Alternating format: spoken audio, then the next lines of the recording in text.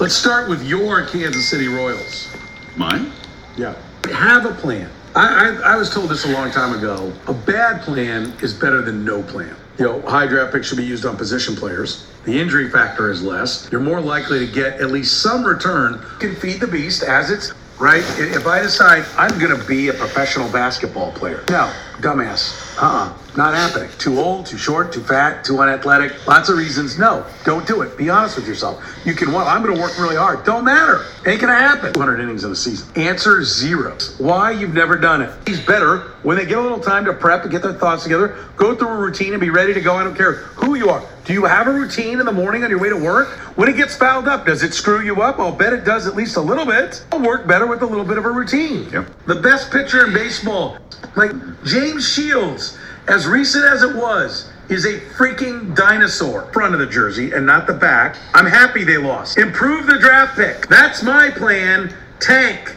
Increase resources and assets. And I would have taken it for more resources. Hunter Dozier is at third base. I'm happy he's at third base. It's where I thought he should be all along. Seen enough of Kelvin Gutierrez? Because I have, right? Like, how many times as to why Hunter Dozier, well, he's not very good at third. Well, why don't you play him at third? And by the way, does he look terrible? No. He made some plays yesterday that you're like, well, that's rolling up Gutierrez's belly. Play him with your starting pitching.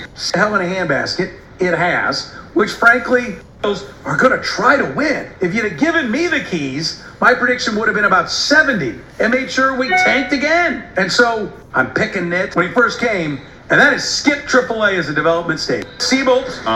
Was Max Scherzer a no-brainer 200-inning horse? There were how many pitchers in front of him? 5? Well, you had some elbow issues. Oh, I know. I remember. 200-inning tree, and you pluck him. Just be embracing the fact that guys are not going to throw 200 innings. That guys maybe are not going to throw 190 or 180, and just evolve as an organization when it comes to pitching. Should all organizations be viewing things through that prism? I think the opposite. I think all organizations should be putting more resources toward building 200-inning starting pitchers. I think the 200-inning starting pitcher is so rare these days that there's just inherent value in having a guy who can do that. It's why for the longest time, Brad Keller never had great stuff, but I thought that he could be a 200-inning pitcher. And I thought that he had the workhorse body, workhorse mentality to do that. Now, after seeing what he's done this year, you can't get to 200 innings if 170 of them stink. So the idea of him being a 200-inning pitcher is probably he's going to run up against some problems with that. But I want as many 200-inning pitchers as I possibly can get to him. I'm devoting everything I can to get them, and giving up on the idea that you're gonna get them, I think is defeatist and backward and counterproductive. Okay, all right, and number 2, who is effectively doing it? For getting them up to 100, how can you do that? Who's doing it? No one.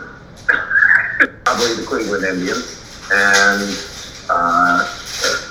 You look at guys around the sport who they've had, whether it's Carlos Carrasco, Corey Kluber, injured, Shane Bieber with the Indians right now, injured, Zach Plesac, injured, Aaron Savali probably not going to get to 200 because he's injured, Carlos Carrasco injured.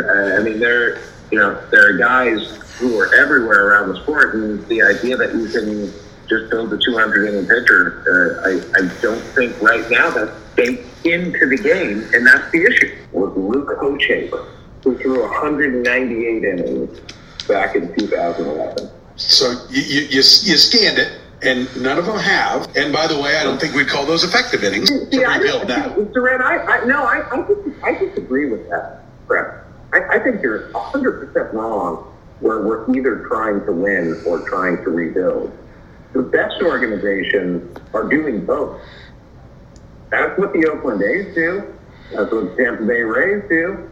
And I say best, meaning the ones that don't have quite the financial flexibility of, say, the Dodgers. How many have to be that way. How many World Series trophies have the A's and Rays won? That is a very fair argument against it. And all I'll say to that is since 2001. How many World Series trophies have the Yankees won? And it's been suggested that, hey, it's not that the Royals have ever just been of the belief that, hey, we're not trading Whit Merrifield, we're not going to listen. It's that there hasn't been a really big market for him. And I feel like every year when we hear that, we always ask, like why? Like, why? If you're a contending team, why would you not want a guy like that who's such a good hitter and who can play so many different positions and who can offer you so much as far as depth and a great base stealer? If you're the Royals, should Whit Merrifield be on the trade block? Should you listen to offers on Whit Merrifield? And if you're a contending team, wouldn't you want a guy like that? Isn't that a guy that you'd want to give up a lot for? Yeah, I think that if you're the Royals, you absolutely listen. You welcome those conversations. You also say to teams that are called, look, it would be really hard to make a deal involving him. And I suspect that that's probably the message going out from the Royals, in part because it's really hard to replicate his value to the Royals, not only as a player, but because of his contract. That's the sticking point. Look, the prospect value in order to offset what he's worth as a player, but that contract that he has is so crazy team friendly in this moment, which is why I think it's darn near impossible to find a deal for him. And I said this last week, and I believe this.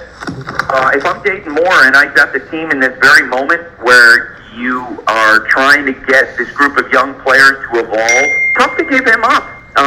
Given his preeminence in this group, and the fact is they can solve a lot of problems for you day to day. And I'm also aware of what Jeffrey Flanagan wrote, and the perception that maybe there's some veterans on the team feel it might be too tough. Today's date is Monday, July 19th. Yes, having a plan is a good thing. When was the last time the Royals' plan worked? 2015, and given their franchise history, most of their plans have not worked. Yes, if the Royals have a plan, what is it? Also, a plan is better than no plan, like Soren mentioned. And hopefully, it works. Yes, high draft picks of position players has worked for the Royals more so than pitchers. Hosmer, Kane, Moustakas, Escobar, Gordon were all position players, with an exception of the Royals' draft picks, Escobar, who was drafted by the Brewers. I could leave Petrozado being a basketball player, but it wouldn't be as much fun. Yes, always feed the beast. Routine is important. Why do you think the Royals won the World Series in 2014, 2015? They had a guy in the 7th, 8th, and 9th. That's why low minimum wage jobs lose their employees, because they are out of routine. A lot of them. James Shields is a dinosaur. There's nobody like him right now in the game. If there is, there's just one. Yes, I'm definitely rooting for the back of the jersey and rooting for a high draft pick. Just ask the Astros if that worked. Skipping AAA is a bad idea. 200. If Brad Keller was a 200-inning guy, get ready for the Royals to be even worse. I was just hoping Keller was a good pitch-to-contact guy. Now he's like a pitched-out home run, power it out of the stadium. There are some other slides. A 200-inning guy, Hochevar, innings were not great when he pitched 200 innings, and were not good either, but he was much better as a reliever in 2013, and especially in 2015 in the playoffs. The Rays and A's have been able to develop much, like Sharon mentioned. The Rays and A's have not won a championship like Sharon mentioned, but they have had success. A's have not had much success early on, but have picked it up the last couple of seasons. Yes, Whit Merrifield reminds me of Ben Zobrist, versatile player that can play 7 positions, just fit for the team where he needs to play. Team-friendly deal, which it may be hard for him to get rid of him. Michael A. Taylor, don't expect the Royals to get much for him if they do trade him. Danny Duffy, Andrew Benintendi, Carlos Santana. Duffy will be a free agent who could re-sign with the Royals next season. Again, this is Sam Vaughn for Sam Sports Report, Monday, July 20th. We'll start a series tomorrow. We'll talk about that. And then we'll preview the NBA Finals. This is Sam Vaughn for Sam Sports Report.